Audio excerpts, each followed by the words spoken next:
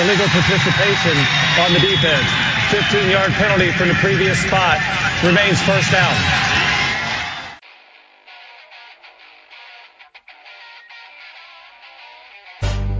This had better be a big play after all of that. Second down and 8, 4.5 to go in the half, 6-0 Beavers. Jonathan from the right hash from the zone 25 goes back to throw and throws the out, and it's caught, and it's going to be a big play. Chad Johnson down the left sideline. Nobody will catch Chad, and it's a touchdown, 75 yards for the Beavers. I am the man. This is the moment, and right here will tell perhaps all about that. 3rd and 1.5 from the right hash. Simon's in the handoff. Ken cuts to the left. First down and more. 30, 25, 20. Simonton on his way. Ken into the end zone. Touchdown Beavers. And the streak is going to end here tonight.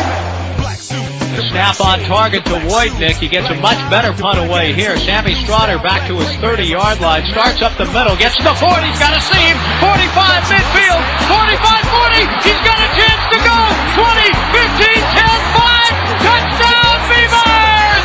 Monumentals or the black suits running in. Nod your head. The black suits. Let me see you nod your head like this. Let me see you like this. Let me see you bop your head. Nod your head. Come on. Let me see you like this. Let me see you nod your head like this. Check it, yo, it's this chick, right? Serlina, making me sick, right? Earth is worthless to her, she be tripping like. Welcome to Illegal Participation, the official podcast of the Heinrich Tailgater. Recording this while firmly ensconced at the Heinrich Tailgater headquarters.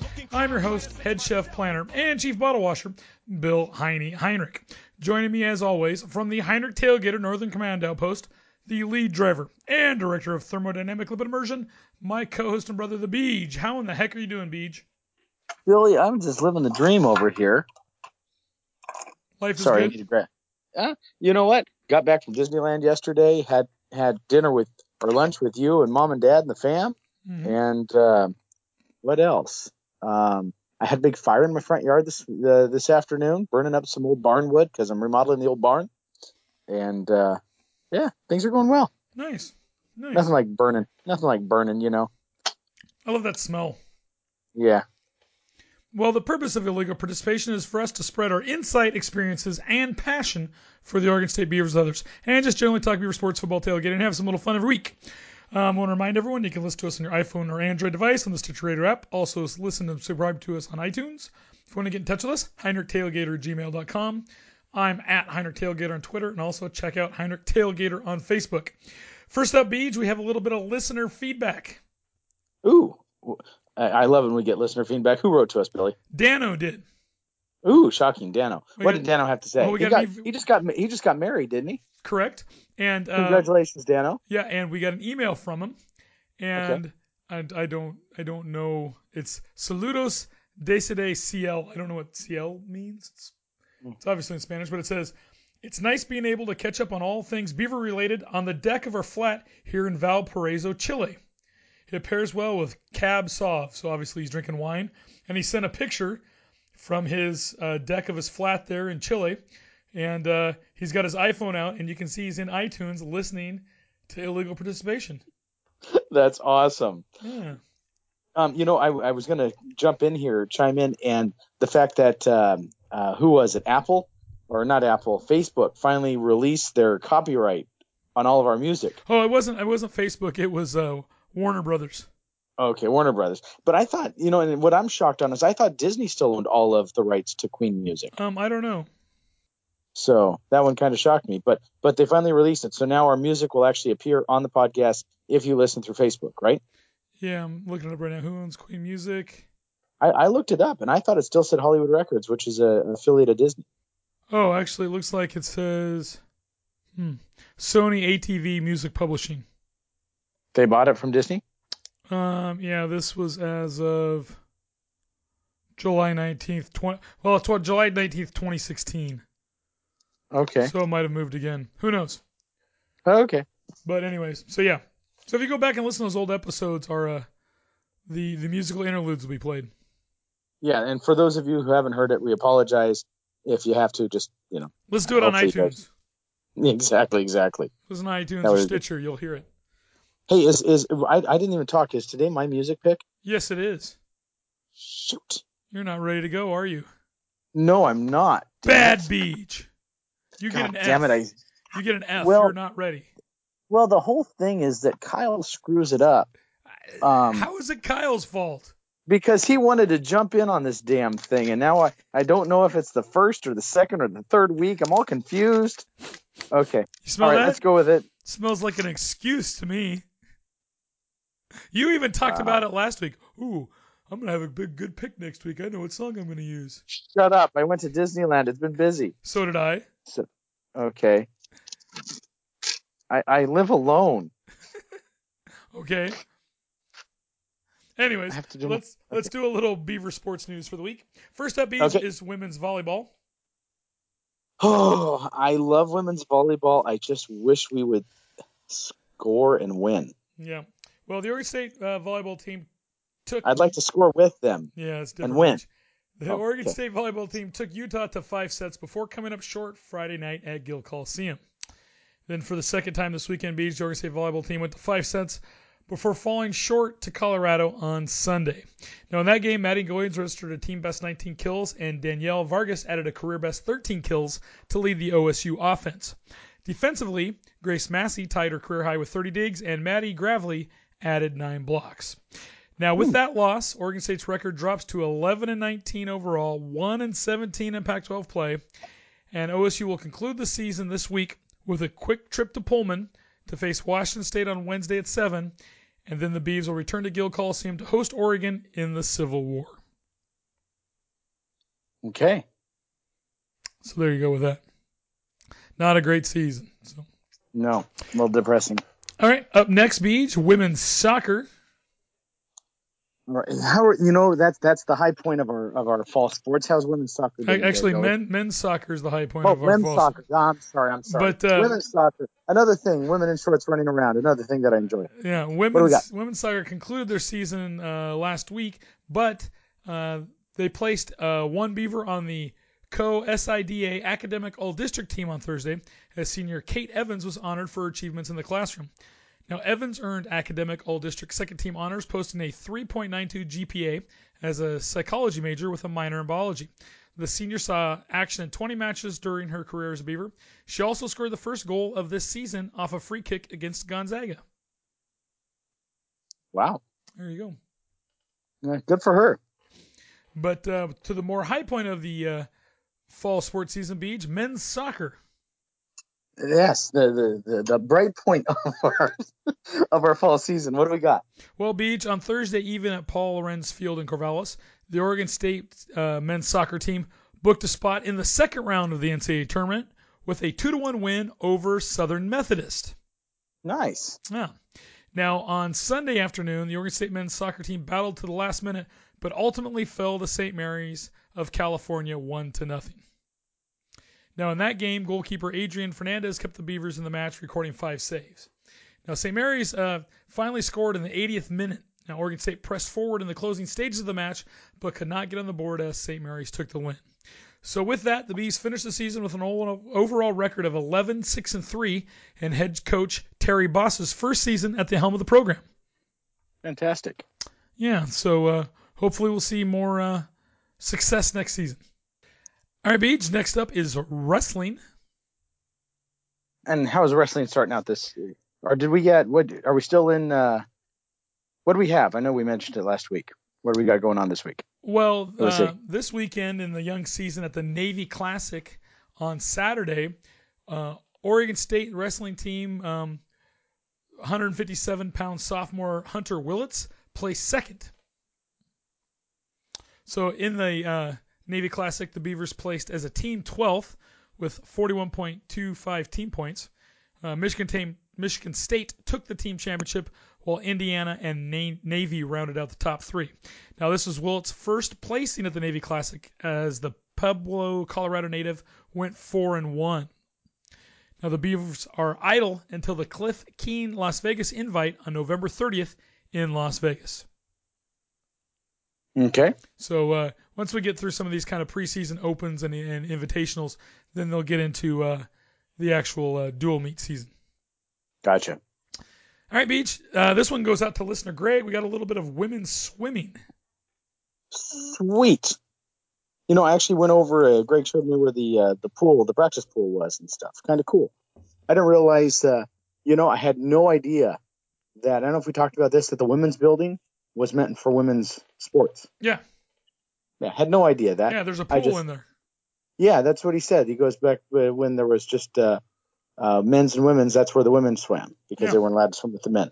Yeah. Well, had no idea. So Oregon State defeated Seattle University 135-63 and Southwest Oregon Community College 135-54 in the Damn Cancer Meet, beating 15 career best times along the way. Wow. Yeah. So the Beavs jumped out in front of the event, or jumped out front in the first event, sweeping top 3 in the 200 medley relay. Now, Chloe Bowman kept the Beavs rolling, taking first in the 1,000 freestyle and setting a career best. Now, are we supposed to be having a good swim team this year? I don't know. We'd have to ask Greg. Greg, could you let us know what are the expectations for the swim team this year? I'd be curious. So we're gonna have to wait for a response on that one. Yeah, of course. Now the Beavs are back in action with the USA Winter Nationals and Husky Invitational November 28th through December 2nd. So they've got a couple weeks idle in competition. Okay. All right, Beach, on to women's basketball. And how are Scott and the girls doing? I heard that we nabbed a couple of 5-star recruits. Yes, they did. I don't have that information in front of me, but yeah. The first time Oregon State has gotten any 5-star recruit, and they got 2.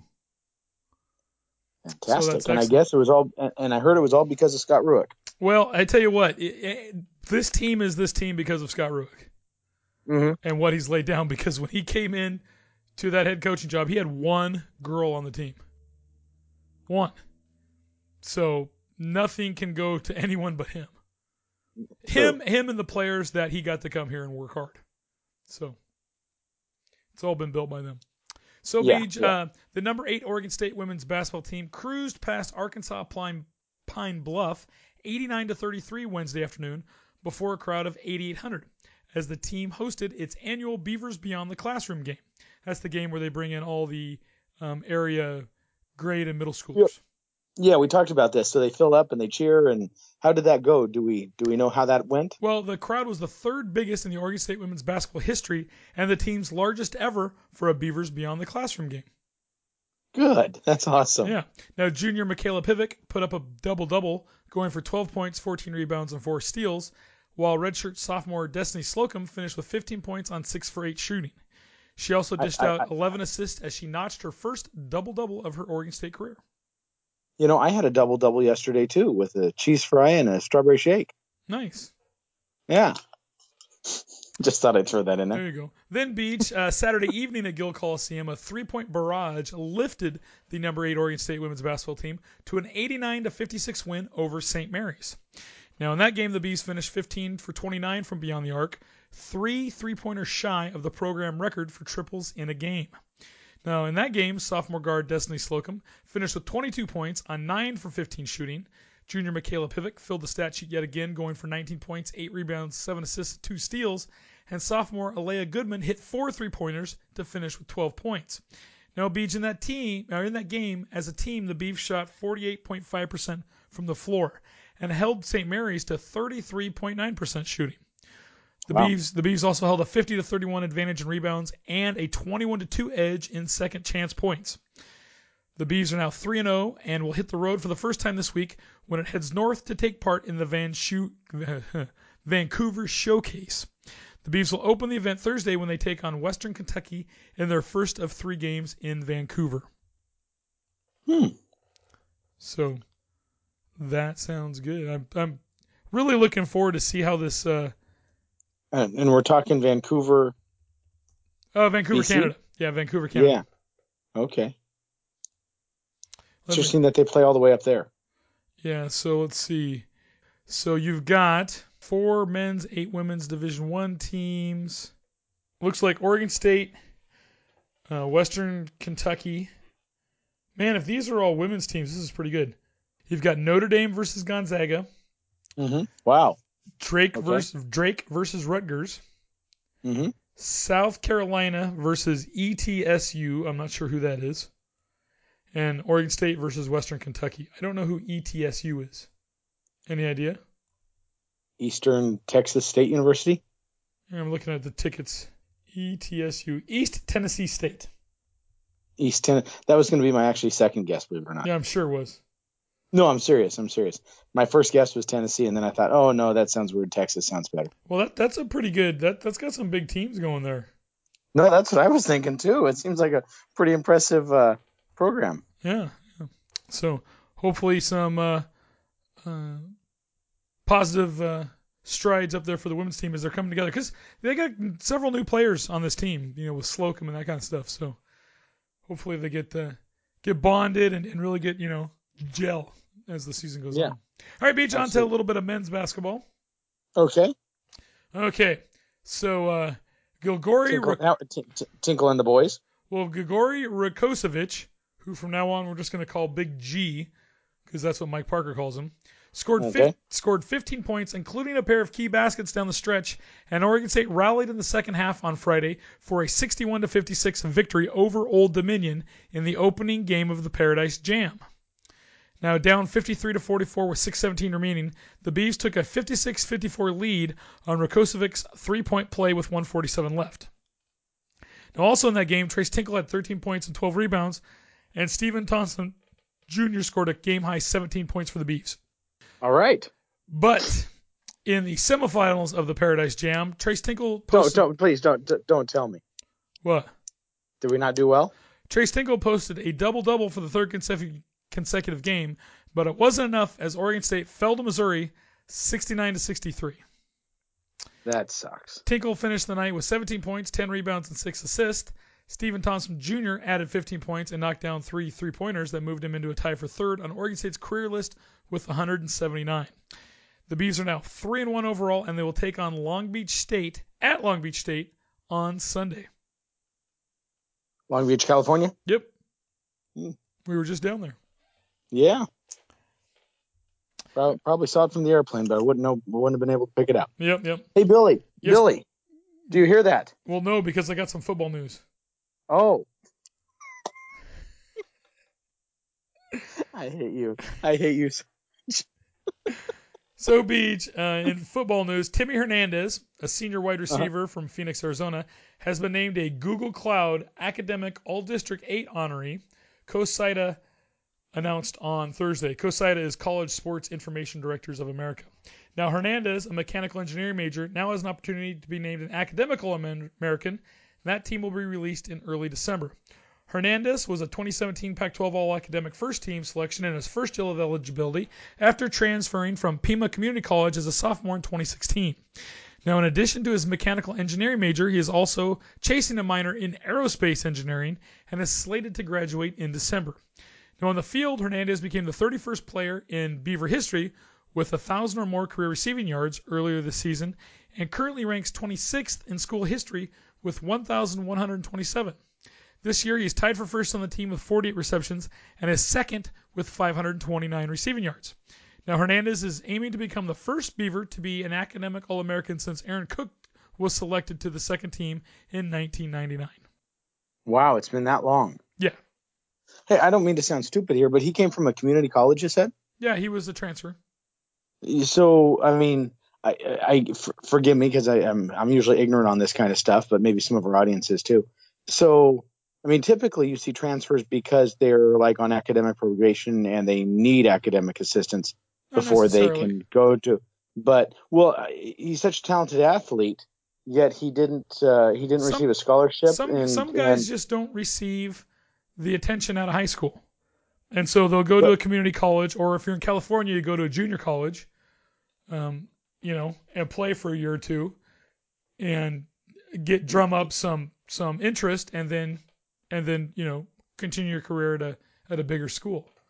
Okay, and ultimately he played football at Pima. What college? Pima Community College. Okay, they have a football team there. I guess that's what kind of threw me is I didn't picture them having a football team that well, should the be problem recognized. is you are thinking of community colleges in Oregon. Yeah, Most community colleges in Oregon do not have football. sports. Yeah. Well, no, they do have sports because Lynn Benton Community College has a baseball team.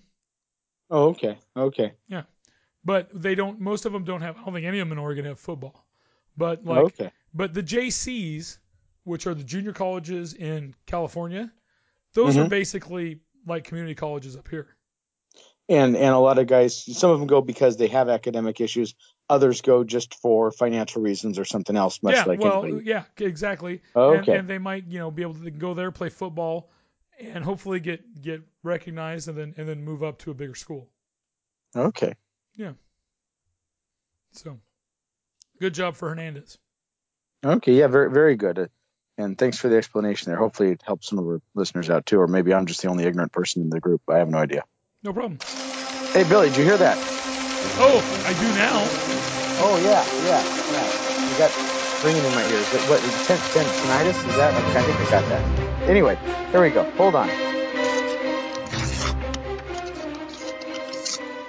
Billy. Yes, Beach. This just in. Eugene reported half of the hate crimes in Oregon for 2018, for 2017, compiled on a list by the FBI.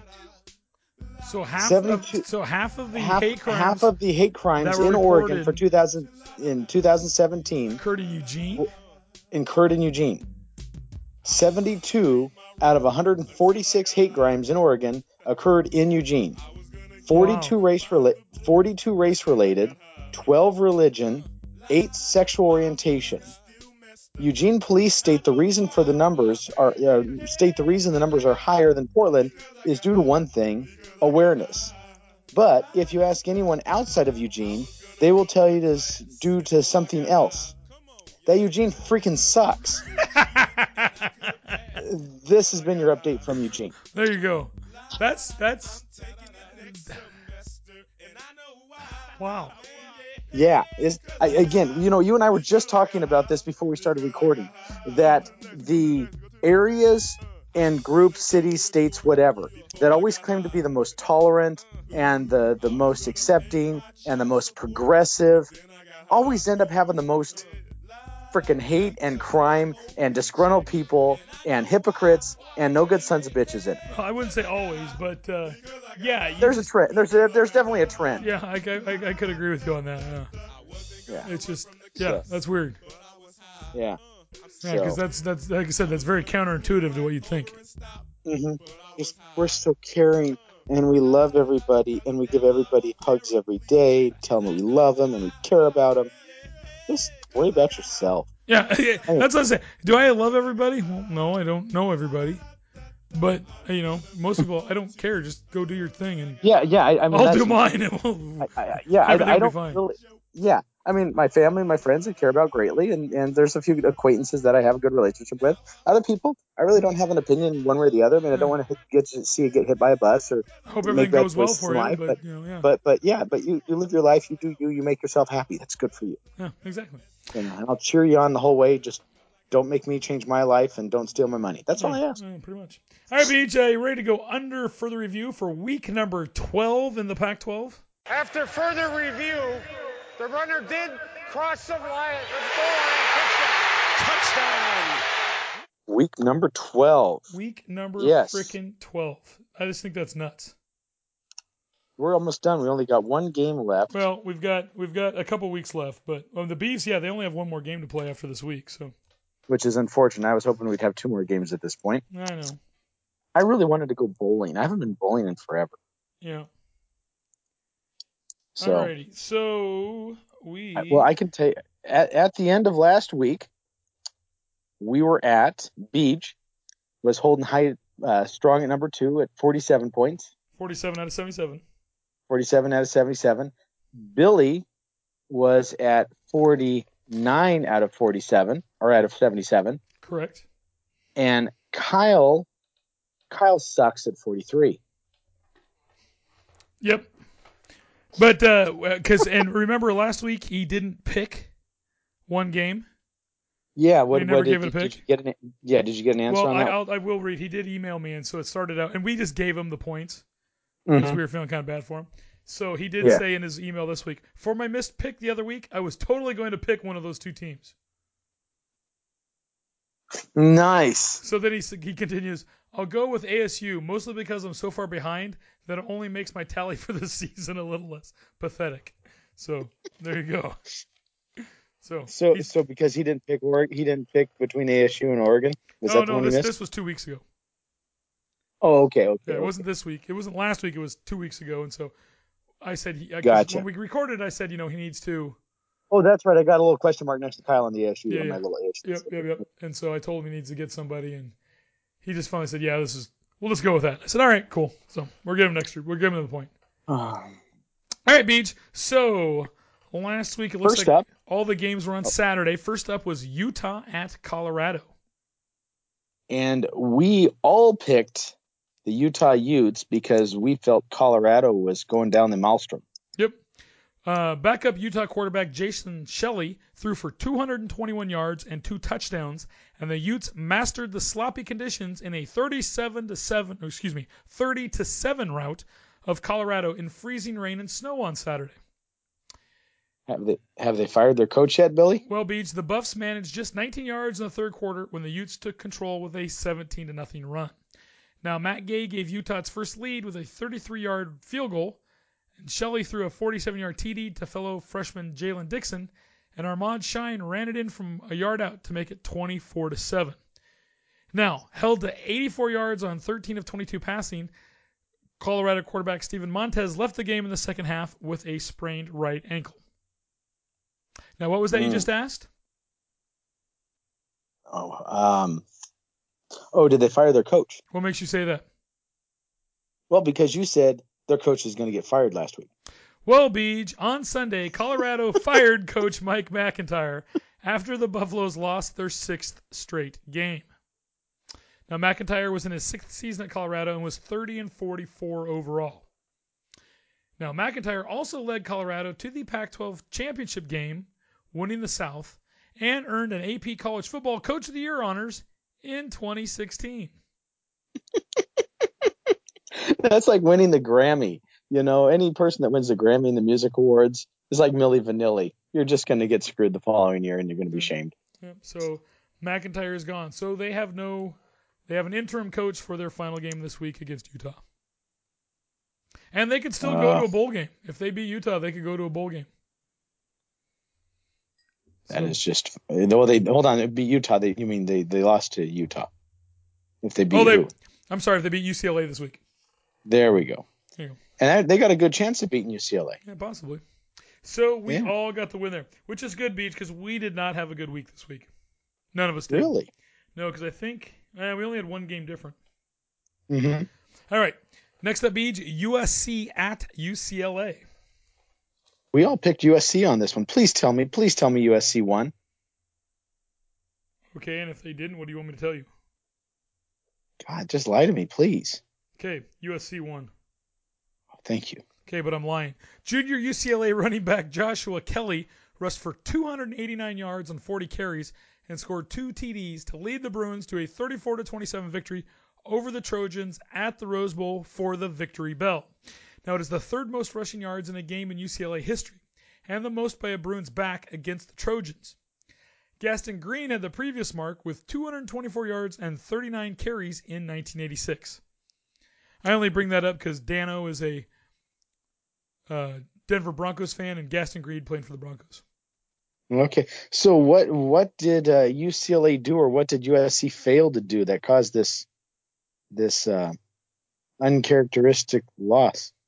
For who? For USC.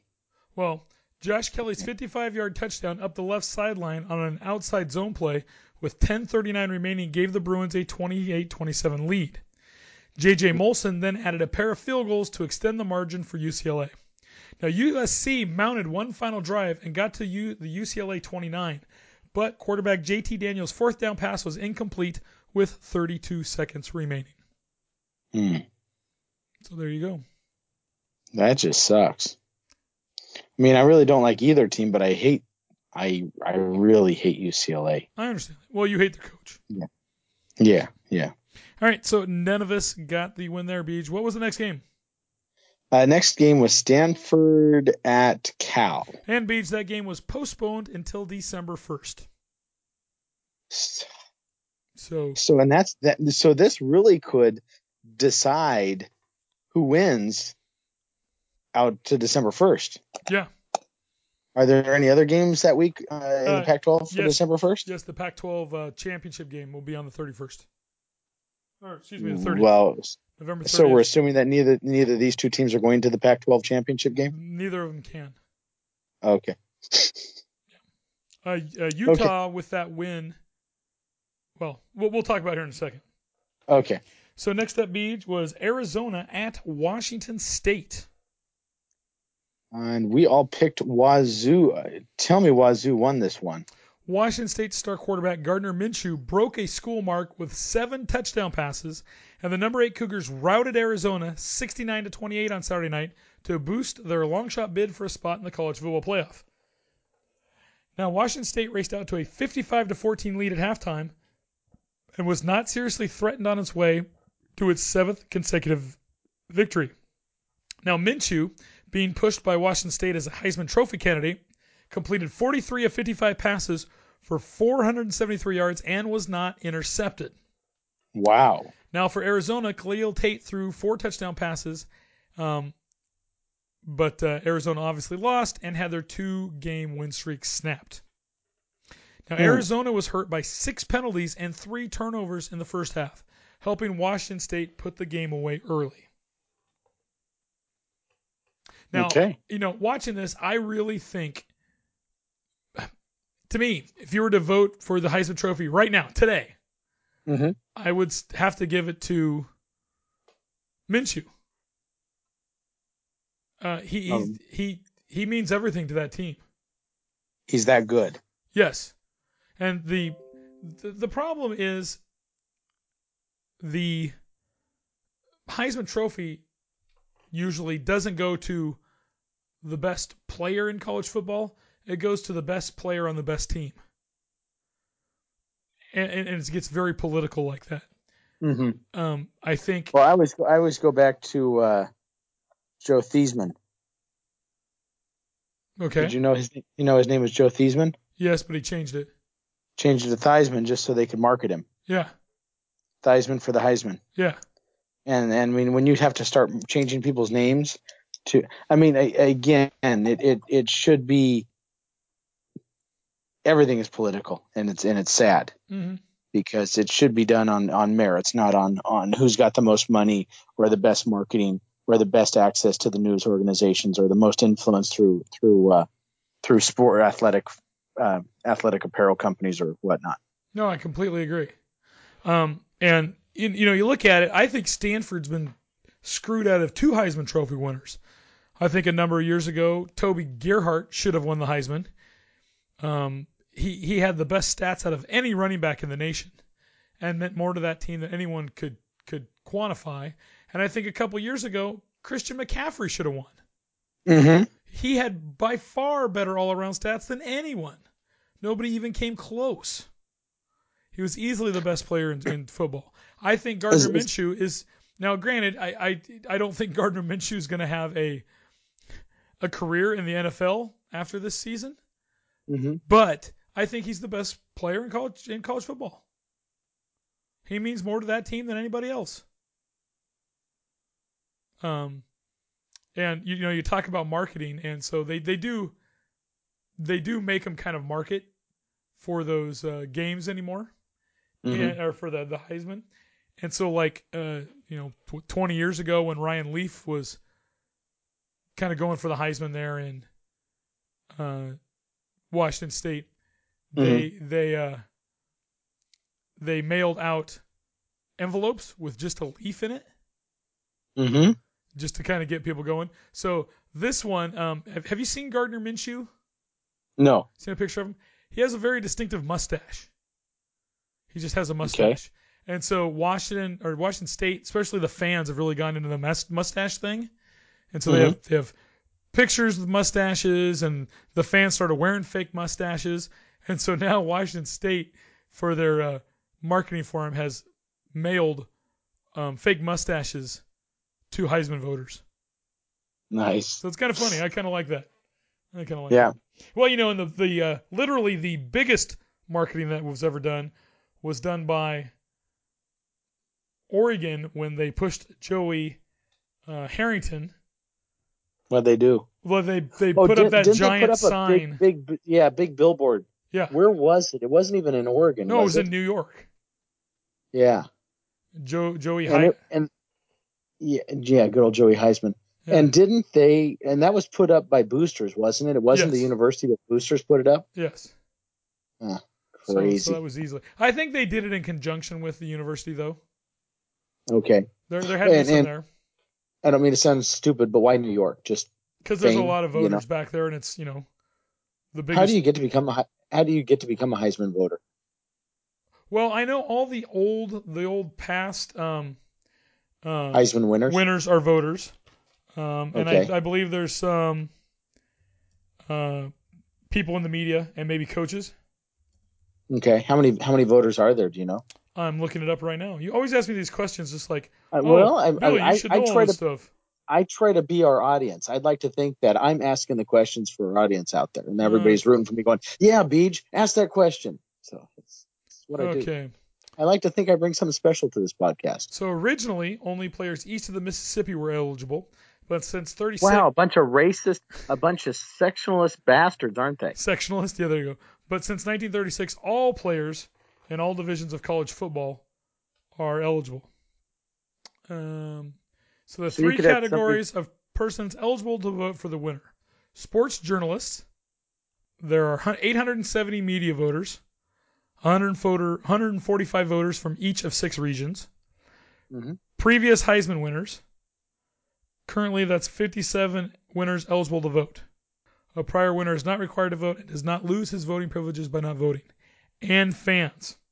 As a premier partner of the Heisman Trophy, Nissan has a vote and gives this to the fans. Fan voting done through a survey collected by ESPN. This constitutes one Heisman vote. One vote, though. Yep. But they give it to. But they choose to give it to the fans. Yep. Now each voter identifies 3 selections, ranking them in order. Each first place vote is awarded 3 points, 2 for second, and 1 for third. You have to make 3 selections. You cannot duplicate a selection. Else the ballot is invalid and none of the selections count. So in other words, you can't vote for him for 1, 2, and 3 to boost his total number up. Correct. So it's giving him 6 points instead of the 3 that you'd be entitled to in the one position. Is that what they're saying? Uh-huh. Okay. Let's see. Here's some other Heisman stuff. Larry Kelly and Clint Frank of Yale were the first teammates to win the Heisman Trophy in 1936 and 1937. Wow. Niall Kinnick. What? They didn't win the same year, though. No, because they only give out one. Yeah, that's okay. Niall Kinnick of Iowa is the only Heisman Trophy winner to have a stadium named after him. He won it in 1939, and in 1972, the University of Iowa renamed its football complex Kinnick Stadium. Wow. Oh. He's also the only winner to die in military service. He went down piloting an F-4F Wildcat from the deck of the USS Lexington. In World War II? Yep. His death in 1943 made him the first Heisman Trophy winner to die. Doc Blanchard was the first junior to win the Heisman Trophy when he led Army to the national title in 1945. Paul Hornung was the only player to win the Heisman Trophy as a player for a losing team. He took the award at Notre Dame in 1956 when the Irish finished a horrible 2-8. Wow, but he was that good. Yeah, he was the best player. That's why I said it went from being the best player to now being one of the best players on the best team. Mm-hmm. Or usually. Ernie Davis was the first African American player to win the Heisman Trophy when he attended Syracuse. Okay. He was actually drafted first overall in 1962, but he never played in the game in the NFL as he was diagnosed with leukemia and died in 1963. Here's one. Terry Baker of Oregon State was the only player to win the Heisman Trophy and play in the Final Four in the NCAA basketball tournament in the same year. He was just one hell of an athlete, wasn't he? Yes, he was. Archie Griffin of Ohio State is the only player to receive the award twice, winning it in 74 and 75. Wow. So did Terry Baker go pro? Yeah, but he didn't have a huge, long career. And you got to remember, the NFL wasn't the NFL now. Yeah. You know, all those NFL players, you played football in the fall, and then you went back to your job selling insurance or being an accountant or whatever the rest of the year. Uh-huh. Steve Spurrier, who won it in 1966 as a Florida Gator, became the first Heisman Trophy winner to coach a winner in 1996 when Danny Werfel of the University of Florida won it. Charles Woodson of Michigan is the only primarily defensive player to win the award, beating out Peyton Manning. Woodson was a standout. What made him give it to a defensive player that year? Well, he was a standout cornerback, but he also occasionally played wide receiver and was a punt returner. Oh, okay. He was electric when he was on the field. He did a lot, so I thought that was a good one. In 2007, Tim Tebow became the first sophomore to win the Heisman. He also became the first major college quarterback to rush for 20 TDs and throw for 20 TDs in a season. In 2012, Johnny Manziel became the first redshirt freshman to win the award. What happened to Johnny Manziel? Is he still playing, or did they kick him out? He's playing up in Canada, last I heard. Okay. He had a battle with drugs, didn't he? Oh, yeah, he's had all sorts of demons he's fighting. In 2016, Lamar Jackson became the youngest player to win the Heisman at 19 years old, 338 days. And just last year, Baker Mayfield became the first walk-on player to win the Heisman. Notre Dame and Ohio State each have 7 winners. Ohio State and Oklahoma each have 6. The player who received the most votes by percentage was Reggie Bush of USC in 2005, although he doesn't own that award anymore because it was vacated. Yeah, I was going to say. Yeah, doesn't have it anymore. Yeah. The player who won by the widest margin was Troy Smith of Ohio State in 2006. The closest margin of votes was in 2009 between Mark Ingram of Alabama and Toby Gerhart of Stanford, when Toby Gerhart was screwed out of it. 11 Heisman Trophy winners are in the Pro Football Hall of Fame. 4 have also been named Most Valuable Player in the Super Bowl. So there you go. There's a little Heisman trivia for you. All right, so now we got to go on to Arizona State at Oregon. Okay. Who do we all take? We all took, we did bad on this one. We all took Arizona State, and I had to look this one up because I wanted to see what was going on in Eugene this last week. Yeah, I finished this. Outside of their racist, sexist homophobia that they have down there. Yeah. Yeah. Well, Oregon quarterback Justin Herbert threw for 262 yards and 2 touchdowns, and the Ducks held off a late rally by Arizona State to win 31-29 and knocked the Sun Devils out of the contention for a spot in the Pac-12 championship game. Dylan Mitchell, Herbert's favorite target this year, caught 4 passes for 103 yards and a TD against the Sun Devils. For Arizona State, Manny Wilkins threw for 182 yards and 2 TDs. N'Keal Harry had 7 catches for 105 yards. And Eno Benjamin, the Pac-12's leading rusher, had 29 carries for 149 yards. Now, I was watching the end of that game, Beej. It looks like it was pretty darn tight. Yeah, well, and actually, Herbert had a pass deflected, and Arizona State intercepted it late in the game, and they were driving for a winning score because a field goal would have won it for them. And Wilkins was hit from behind. He fumbled the ball. Oregon recovered it, and that was all she wrote. Disappointing. Yeah. So we all lost a point on that one. Yep. And it was far from even a halfway perfect week for me. Yep. That's disappointing. Well, none of us had a really good week. No. Yeah. So. And the final game, Billy. Oregon State at Washington. Washington quarterback Jake Browning threw 2 of his 3 TDs in the first quarter as Washington jumped to a 28-3 lead. Fellow senior Myles Gaskin rushed for 134 yards, and the Huskies beat the Bees. Now, the Huskies dominated Oregon State early, then coasted the final 3 quarters. After getting a week off, Washington State's 28 point first quarter tied a school record last accomplished in 2016 against Washington State in the Apple Cup. Now, Salvon Ahmed rushed for a pair of short TDs, and Browning took advantage of his chances. Browning hit Aaron Fuller on a 17-yard TD after Oregon State fumbled a kickoff, and he later hit tight end Cade Otton on a 21-yard touchdown. Browning finished 17 of 23 for 240 yards, but was still playing early in the fourth quarter and took some unneeded shots as Washington's protection broke down. Now, he finished his career at Husky Stadium with 55 touchdown passes. Gaskin, on the other hand, had 135 yards rushing, but it was a disappointing total after the way he started. He had 101 yards after just 3 carries, including a 64-yard burst on the third play of the game to set up Washington's first touchdown. He finished the first half with 107 yards, but his only time finding the end zone came on a 10-yard pass from Browning late in the half. Gaskin added a rushing touchdown in the third quarter on a 6-yard run play after a punt by Washington hit an Oregon State blocker and was recovered by the Huskies. So we fumbled the kickoff and we essentially muffed the punt. Yep. Now, Gaskin still needs 94 yards to become the first player in Pac-12 history with 4,000-yard rushing seasons.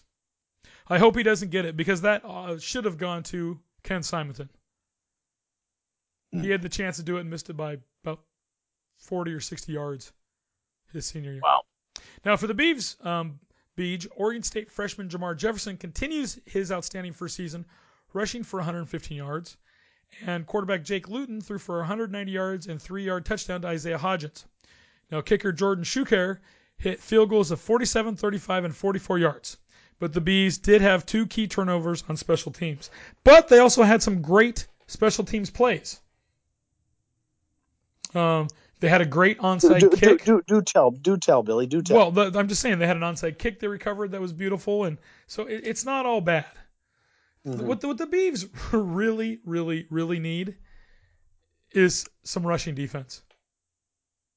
Their rush defense is horrible. Mm-hmm. So, I mean, Gaskin had like 101 yards in the first quarter. That's ridiculous. Because he had no pressure. Yeah. But anyways, I was just sitting here looking at the overall leaders for the country.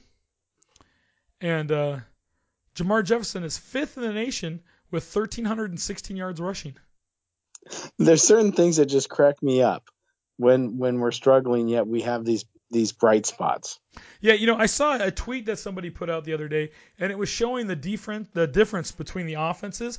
And actually, if you looked at it, Oregon State's offense was much better, was better than Washington's offense this year. If you look at their overall stats, their points per game, the yards per play, the amount of rushing yards, the amount of passing yards, Oregon State's got a better offense. Yet Washington is like 7-3, and the Beavs are 2-8, and it's all because of defense. Beavs don't have one. Mm-hmm. So, anyways. All right, Beavs, let's look at the Pac-12 teams in the polls right now. Okay. We're I mean, we're going to see much movement next week, or do you think it's pretty much lined up? We'll talk about that here in a second. So right now, Beej, Washington State in the AP poll comes in at 7, Washington at 16, Utah at 18, and Stanford is in the others receiving votes category. In the Coaches USA Today poll, Washington State's at 7, Washington at 16, and Utah at 17, with nobody else receiving votes. So, and now, because of when we record, we don't have the updated playoff rankings. But as of last week, Washington State was 7th.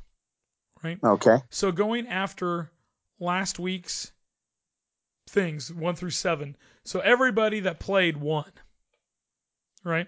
So we shouldn't see much movement. Shouldn't see much movement this week. Now, remaining, Alabama's number 1. They have a final game at Auburn, and then the SEC championship game against Georgia. Okay. Clemson is number 2. They play at South Carolina this week, and then have their final game against Pitt. Notre Dame, who is 3rd, has 1 game left. They play USC this week. Okay. Michigan is 4th. They play their annual rivalry game against Ohio State on Saturday. And then depending on who wins, the winner of that game goes to play Northwestern in the Big Ten Championship. Okay. Georgia plays Georgia Tech this week, and then Alabama next week in the SEC Championship game. Oklahoma only has one game left against number 9 West Virginia. And LSU has one game left against Texas A&M. And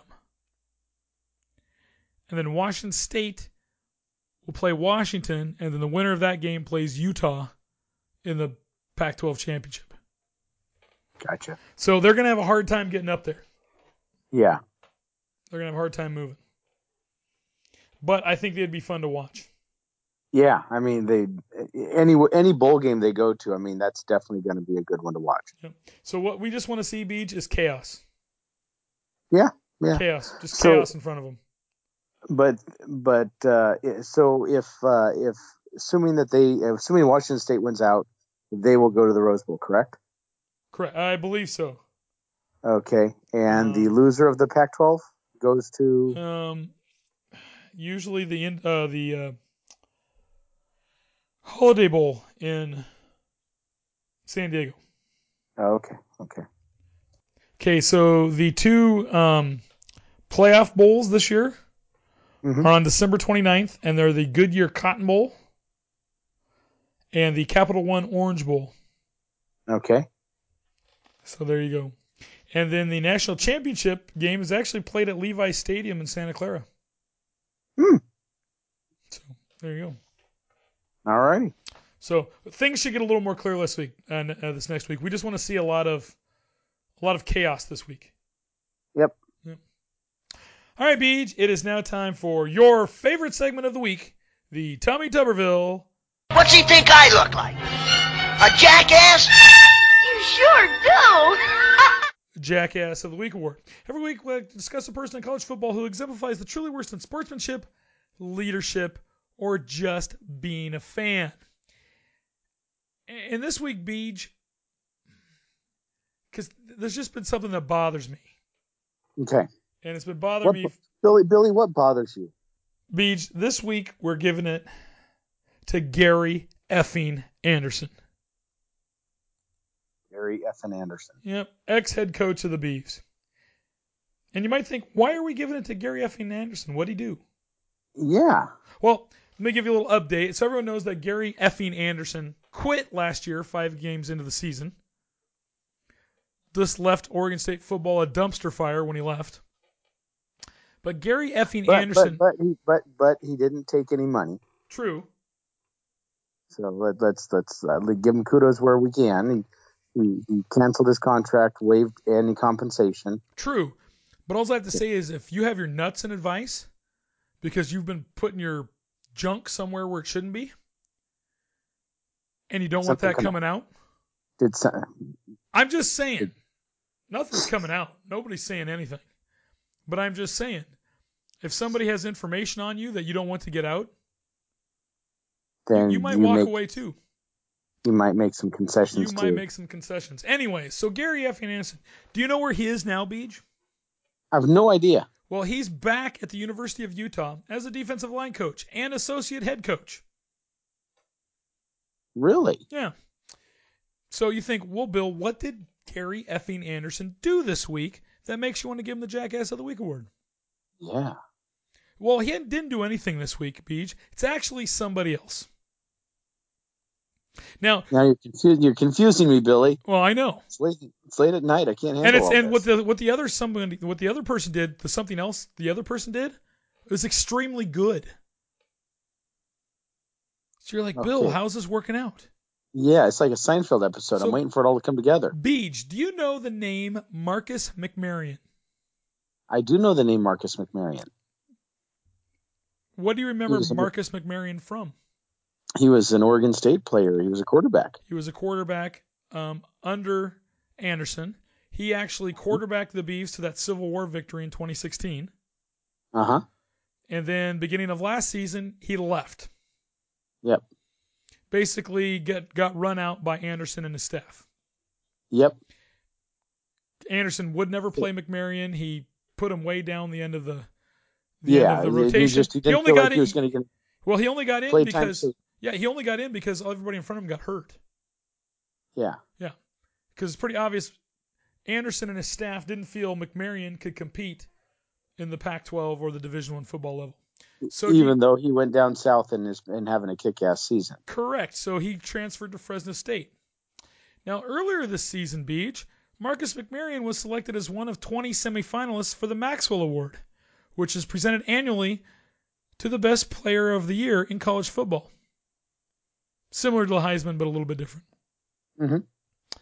Now, Beach, just this last Sunday, the Fresno State Bulldogs moved back into the national rankings, a day after clinching a West Division title and a spot in the Mountain West Conference Championship game with a 23-14 victory over San Diego State. Now, Fresno State. What? Gary effing Anderson. Yep. Now, Fresno State will end the season this Saturday against San Jose State. We'll play the winner between Utah State and Boise State. Now, the Bulldogs are in the conference title game for the second year in a row. Now, what happened last year to put them in the title game this year and last year? Well, one, they hired Jeff Tedford as a head coach, who's an excellent head coach, and they brought in quarterback transfer Marcus McMarion. Now, Beach, in 2017, Marcus McMarion, who Gary effing Anderson decided couldn't play in the Pac-12, completed 218 of 351 passes for 2,726 yards, 14 TDs, and 5 interceptions. He also had 302 yards rushing and 4 touchdowns. Now, this season, Beach, he's got an even higher percentage, completing 238 of 337 for 2,966 yards, 22 touchdowns, only 3 interceptions, with 183 yards rushing with 7 touchdowns. And he's still got at least 2 games to go. Well, 3 because he'll be in a bowl game too. And what you're saying is that could have been our quarterback. What I'm saying is Gary effing Anderson didn't feel he had Division I talent. Which just tells me Gary effing Anderson isn't a very good head coach. Doesn't know talent. I don't know how good a coach he is, period. Because Anderson also ran backup quarterback Kyle Kempt out of the system. And last year, Kyle Kempt famously quarterbacked Iowa State to a win at Oklahoma. And it just sometimes you wonder if people are they incompetent or is it deliberate or just stupid? Yeah. Well, and I'd say so. The reason why I bring up Gary effing Anderson is because every time, and I feel great for McMarion. I think it's awesome. Mm-hmm. Right? But every time that I see Fresno State having all the success, it just pisses me off a little bit more about Gary effing Anderson. So that is why we're giving Gary effing Anderson this week's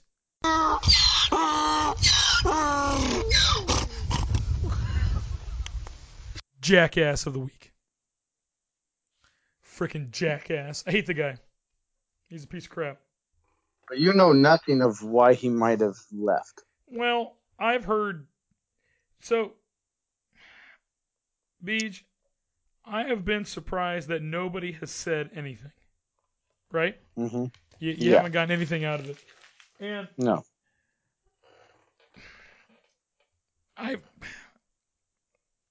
I think there was some sexual impropriety going on. That's me. I've got a couple hints here or there, and that's what I think. Mm-hmm. I think that's also why he moved back to Utah. Because he moved back to Utah right after he quit coaching. He bolted out of town. Yeah, that's just my suppositions in that. Mm-hmm. So, all right, Beej. It is now time for our weekly musical interlude, and it is your pick. And we are gonna have to pause this. So basically, you're not prepared. I'm working on it, but my tablet here does not have. It's only got one printed power, and I've been trying to work it while we've been doing this, and it keeps dying when I get close. which is the story of my life. Okay.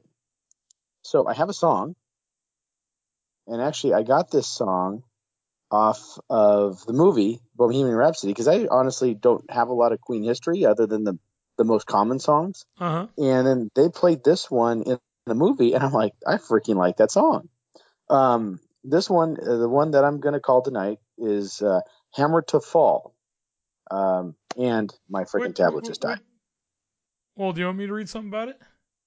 Yeah, you know what, Billy? Yes, I call Hammer to Fall. Tell us more about Hammer to Fall. It's a song written by Brian May, and it was released in 1984. Correct. And that's all I got before the tablet died. So please tell us more. Do you know what album it was? I do not. The Works. Okay. Tell us some interesting facts about Hammer to Fall. Fourth and final single to be released from that album. Mm-hmm. The single version was edited down by 30 seconds, in contrast to the version on the album.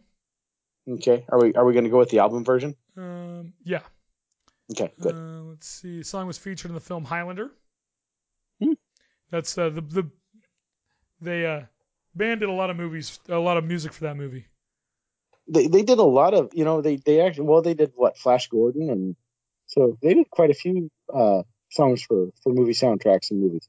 The lyrics at several points refer to the Cold War era in which the band members all grew up. Fueling the popular conception of the song was about nuclear war. Because they talk about shadow of a mushroom cloud. Our voices can't be heard. Just got to say your prayers while you're waiting for the hammer to fall. Now, the term waiting for the hammer to fall in the song was taken to refer to the anticipation by the public that Cold War would turn hot.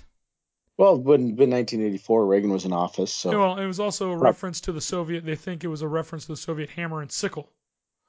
The song also contains references to death. Lock your door, but the rain is pouring. Baby, now all your struggles are all in vain. Now, the question of the meaning of the song was effectively settled by May when he wrote on his website that Hammer to Fall is really about life and death and being aware of death as being part of life, and that the hammer coming down is only a symbol of the Grim Reaper doing his job. So there you go. Anything else you need to know? No, I just, like I said, I heard the song in the movie and thought, wow, that is an incredibly good song. And actually, right after the movie, I've got most of Queen's music on my iPod, so I picked it up and played it just because I wanted to hear it again. Yep, it says it was a concert favorite. It was the third song on the band's set list at Live Aid. Yeah, I think that's the part where I heard it was where they were playing it at Live Aid. At the Freddie Mercury concert in 1992, Extreme singer Gary Cherone performed the song with Queen and Tony Iommi of Black Sabbath. I know Extreme and Van Halen singer Gary Cherone. I was going to say I would call him the former lead singer of Van Halen. But there you go. The song appears in the 1987 science fiction book The Tommyknockers by Stephen King. So there you go. It was also available on Rock Band 3. Oh, maybe I should get Rock Band 3. A portion of the song can be heard during a scene in the 6th episode of Netflix's Stranger Things 2nd season. Look at all this. There you go. All right, Beach. So here up is Queen's Hammer to Fall.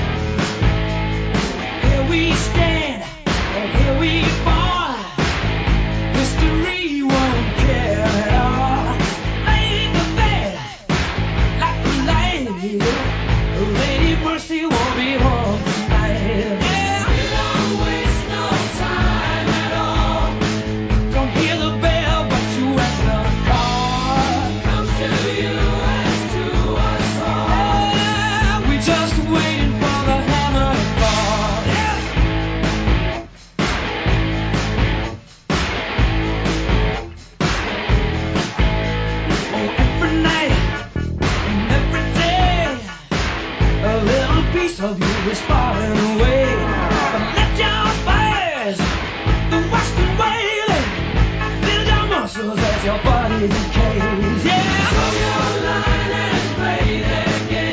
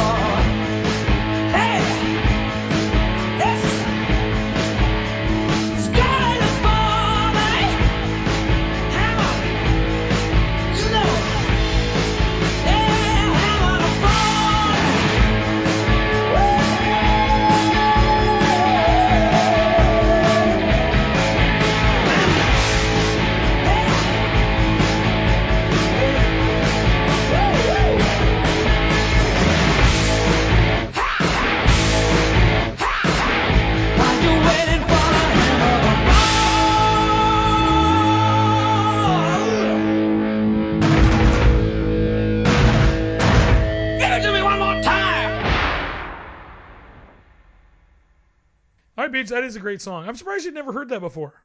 Yeah, and, well, like I said, I kind of stayed close to, like the Queen's greatest hits album, so I don't think it was on that one. Mm-hmm. So no, totally enjoyed it. And like I said, I think it was that scene in Live Aid where they performed it. I'm going, damn, this is a freaking rocking song. Yeah. So they got up to number. It doesn't look like it charted in the U.S. I wonder how many of our listeners have watched that movie because of our choice in music this year. Yeah, I don't know. It's a great. And actually, our choice in music was because we knew the movie was coming out. Yeah, so there you go.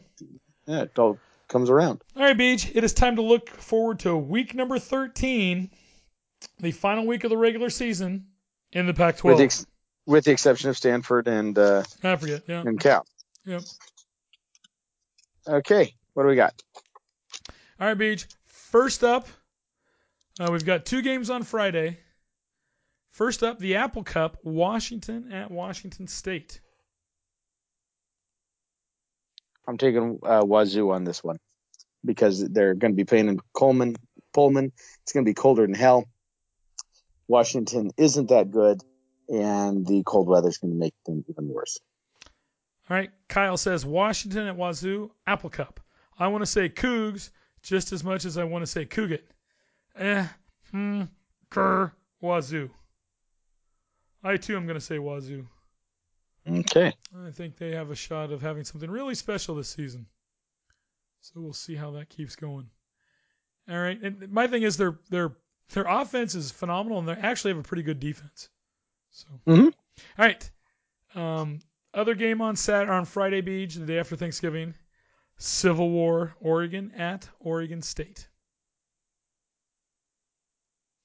And it is going to be a major upset victory. And that stupid train outside Kaiser Station is going to carry an Oregon State banner all of next year. I flip that thing off every time we go by right now. Do you? Oh, I do, yeah. That's awesome. I do. I flip it off every time we drive by it. I don't know if people know it, but they outside Kaiser Station where they're building the new In-N-Out, supposedly, there's a train out that faces I-5. And whatever team wins the Civil War, they call it the Civil War train, and they put the banner of the team out there on the front of it for the entire freaking year, which is all good when there's orange and black on it, but it sucks ass when there's green and white and pig shit yellow on it. And since I've moved to Dallas, I have to drive by it a lot. Ugh. Going anywhere, and so I see that damn thing all the time. I had a good time for a year. Yeah. A year was great. Now it just kind of makes you want to throw up in your mouth a little bit when you drive by. Yep. All right, Beach. All the other games are on Saturday the 24th. First up, okay. Stanford at UCLA. Oh, that's not right. Yes, Stanford at UCLA. I'm taking Stanford. Taking Stanford. Because I will not support bitch tits.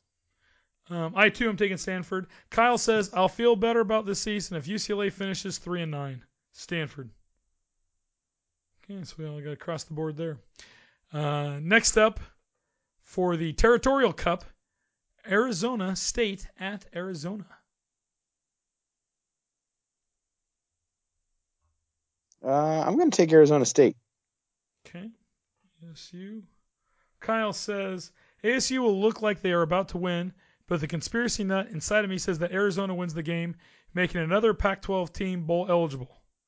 Arizona.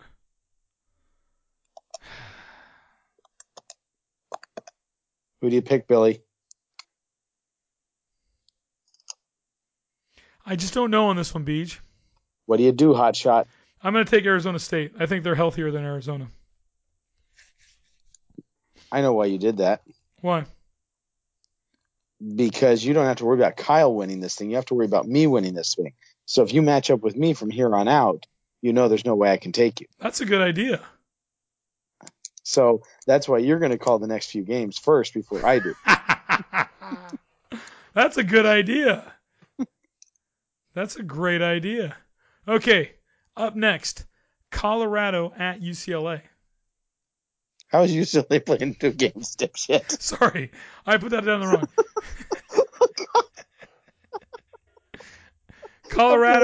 Colorado. After they get done in South, they're gonna fly up to Colorado. No, Colorado's gonna play them right after the double feature. Sorry, Colorado at Cal. Colorado at Cal. And who do you pick? Kyle says postponed. If not, the Buff players try for the coach but fall short. Cal. I'm also taking Cal. Who are you taking, Hotshot? Son of a bitch. You gonna take Colorado? Possibly fall behind by more? I know. It's such a tough call. What? I'm only down by 1 point. No, you're down by 2. Well, I'm down by 2 points. So I got a chance because we're both disagreeing on the Stanford Cal game. Well, no, because we'll have to pick that game again. I don't think that's fair to pick again. We picked it once. That game didn't get played. No, that game didn't get played. No. It got postponed. There's difference. It didn't get canceled. Played. It was postponed. But you can't do that because you don't know what's going to happen this week. Okay, hot shot. What if you took Stanford, right? What if their entire first team offense got killed? They all broke their legs simultaneously. You still going to take Stanford?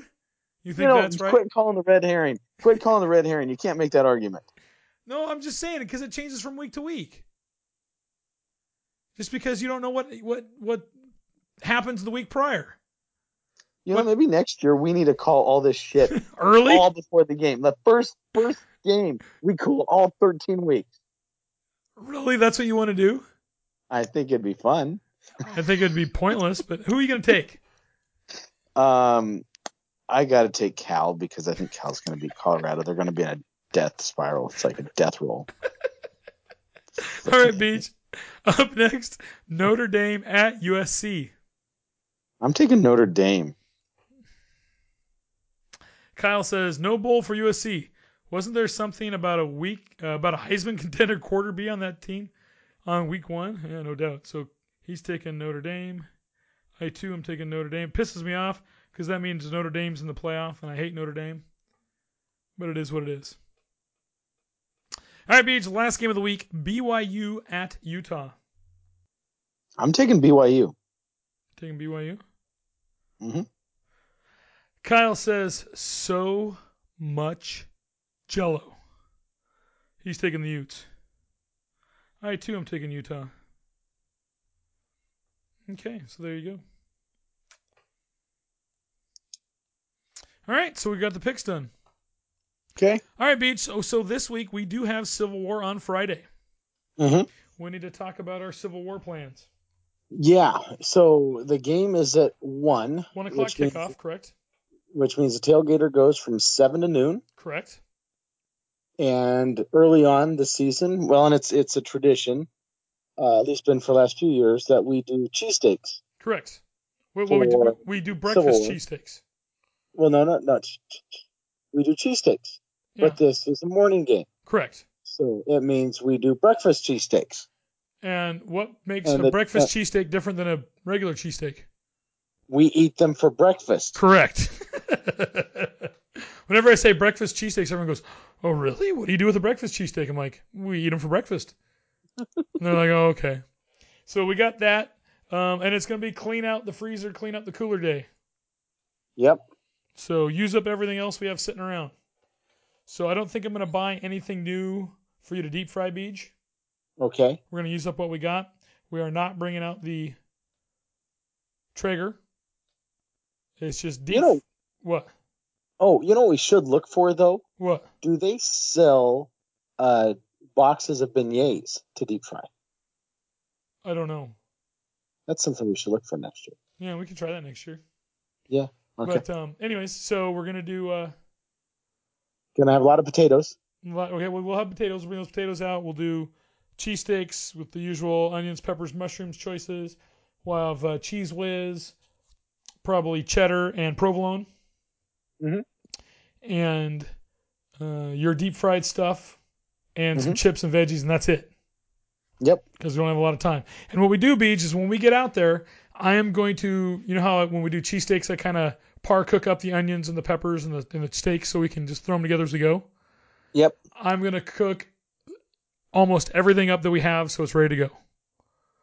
So there's no slowing down to rebuild stuff. We just turn it and burn it. Turn it and burn it so we can just go. So the other thing, Beej, I don't know if you heard Gibby and I talking to Mom today, but she is going to be making, actually she already made more pudding shots for Friday. That's what I heard. And did you know what kind of pudding shots she's going to be making? I could only guess maybe, do they make orange pudding? No. Oh, peppermint pudding. No. Oh. I have no idea. Well, who are the Beavs playing this week?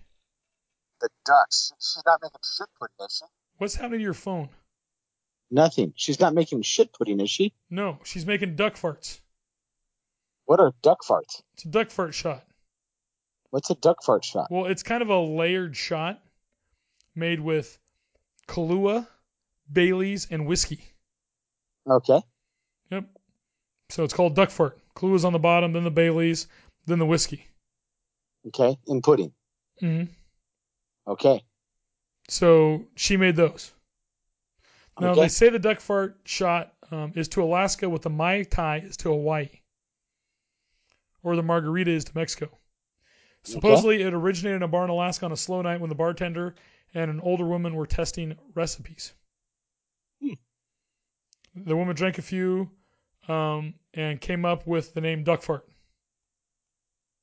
That's probably after she had a few. Yep. So there you go. So I know Mom's already made them. She already made them today. Nice. As She's soon as ready. she got home. Yes, she is. So anyway, so hopefully we'll see a lot of people out there. Yes, I'm hoping so. Yeah, and hopefully hopefully we get another Beaver win. Yeah, it should be a good game. I'm hoping it's going to be a good game. Mm-hmm. We're playing at home. The Beavers have the ability to do it if they can just get their act together when they all the way, and we don't get buried in the hole right off the get-go. Mm-hmm. Yeah, So, that's the big thing is they dig themselves a big hole too often. And Ducks are not as good as they think they are. Nope. But they're a decent team. But they're far from being a dominating team. Correct.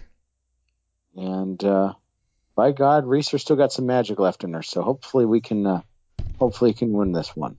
I agree. All right, Beej, it is now time for Beej's Rant of the Week. About disaster fires, blood that killer beam. About the NASA shuttle falling in the sea. We can all lie. About starvation and the food that life ain't by. We can all lie. About disease, baby, rock, us and rock, yeah.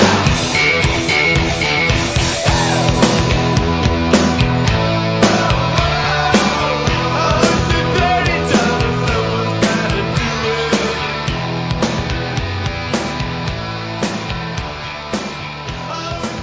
Ooh, my rant. Yeah, you got a rant this week? I do have a rant this week. Okay. Hold on here. I have some notes. You got to prepare for my rant, and then I go off. Okay. I title it. You know what I title it? No. My rant. Okay. Yeah. It started. I was telling Billy earlier, but I'll tell the audience. I've been watching these documentaries that were put together by Tom Hanks on Netflix, and they go through the decades, like the 90s, the 80s, the 70s, and 60s, and I'm all the way up to the 90s now. Mm-hmm. And so, anyway, and I started watching this thing, and I started thinking, what am I going to do my rant on? And then I thought about our trip and a bunch of the crap. So here it goes, damn it. Okay. Billy, do you know what happened on December 14th, 1999? December 14th, 1999. Mm-hmm. I don't know. A terrorist named Ahmad Rassam came across the Victoria Ferry to Washington State with a truckload of explosives to commit a terror attack at LAX on New Year's Eve. Yes. Do you remember that? Yes. Okay. He was stopped by a border security guard because he was just acting nervous and twitchy. Now, I would say the U.S.-Canadian border is a fairly secured border. Would you not say that? The what border? The U.S.-Canadian border. Oh, yeah, fairly secure. Yeah. Fairly secured border. And ultimately, we don't have a lot of unscrupulous people coming into either countries from airlines that would be able to make the trek across illegally, right? Usually, yeah. Okay. But on our southern border, we have very little security, and we have about 300,000 people that cross that border illegally, right? About 300,000 people a year. It's actually down quite a bit, but on average for the last few years, it's been about 300,000 people a year. Okay. So now that being said, there's 42,000 people who wear blue shirts at the local at the airports that harass us, make us take off our shoes, radiate us, and take our deodorant because it's an ounce too much, and all that kind of crap. Wouldn't you not agree? Yeah. Okay. Do you know that the last 3 times I've flown, I have a set of keys that I keep on me, all my keys, right? Uh-huh. So separate from my automobile keys, I have my house keys and all that. On that is a little, you've seen it, my little small knife, right? That I pull out that I occasionally use at the tailgater to cut the holes in the cardboard, right? Yep. Guess how many times they've confiscated that? Never. Not. Now, is that knife about the same about a knife that was used to do the September 11th terrorist attacks? Probably, because those are just razor blades. Pretty darn close. Yeah. Okay.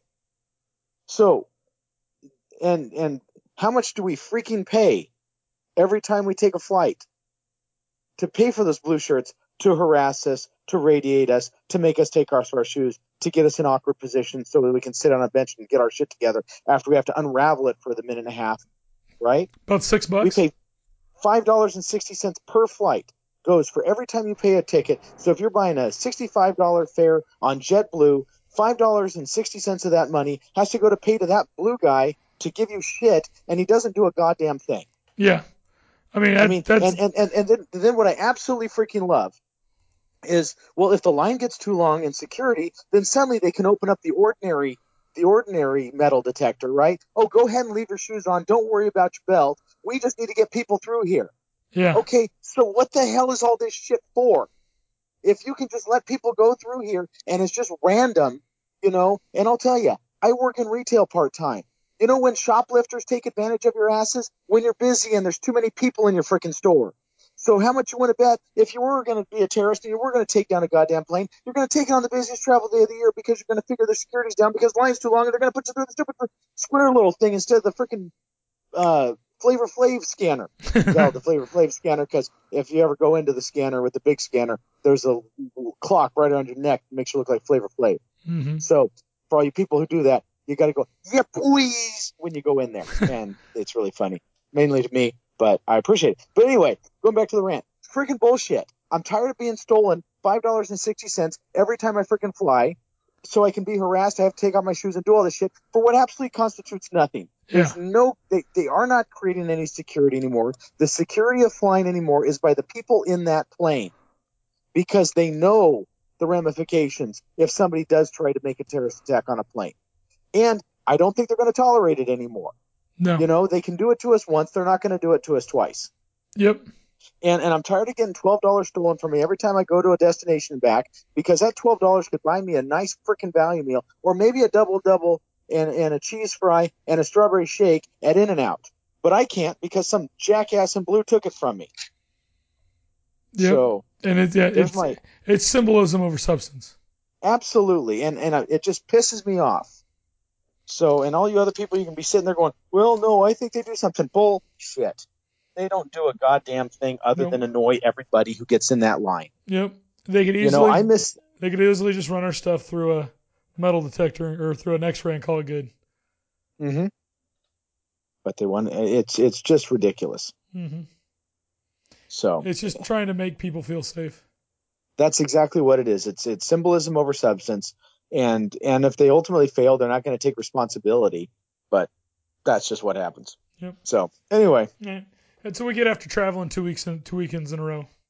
Yeah, but I just, or you pay enough money and they'll give you a free pass and you can do it anyway. Yeah. Exactly. Which other people would call extortion, but we call it being part of the what do they call that list? When you go in and you pay the money? Oh, the pre-screened list, whatever it is. Yeah. The pre-check. Yeah, pre-check. Yeah, I already gone through pre-check. I paid the government some money, and now I can get more privileges than everybody else. Yeah, I like that. Pay to get privileges. Yeah, pretty much. And that's one thing if it's in a private club, but it's something different if it's with the federal government. So anyway, there's my rant of the week. So next time you guys go and you fly somewhere, just know that $5.60 is being stolen from you every time you fly, so that you can pay to be harassed. It's lovely, nice that you can pay for your own. If I'm gonna pay to be touched inappropriately, it's gonna be with some hot blonde in a scantily clad outfit. What's wrong with your phone? I'm sorry. You sound like you're talking down a tube. I'm sorry. I'm holding my phone upside down. All right. I want to thank everyone for listening to show number 119 of Illegal Participation. If you'd like to comment, send a suggestion, ask a question, HeinrichTailgater@gmail.com, Heinrich Tailgater on Twitter, also Heinrich Tailgater on Facebook. Remember to listen and subscribe on iTunes. Please leave a rating and review. Listen on your iPhone or Android device in the Stitcher Radio app. Beach. Billy. Last Tailgater of 2018. I'm not sure if I'm ready for the season to be over just yet. I'm not either. I'm hoping we can tie UCLA for wins. That would be nice. Yeah. That would be nice. That's the goal right there. So hopefully we'll see everybody out Friday morning for a little cheesesteak action. And until then, here's a great big FTD.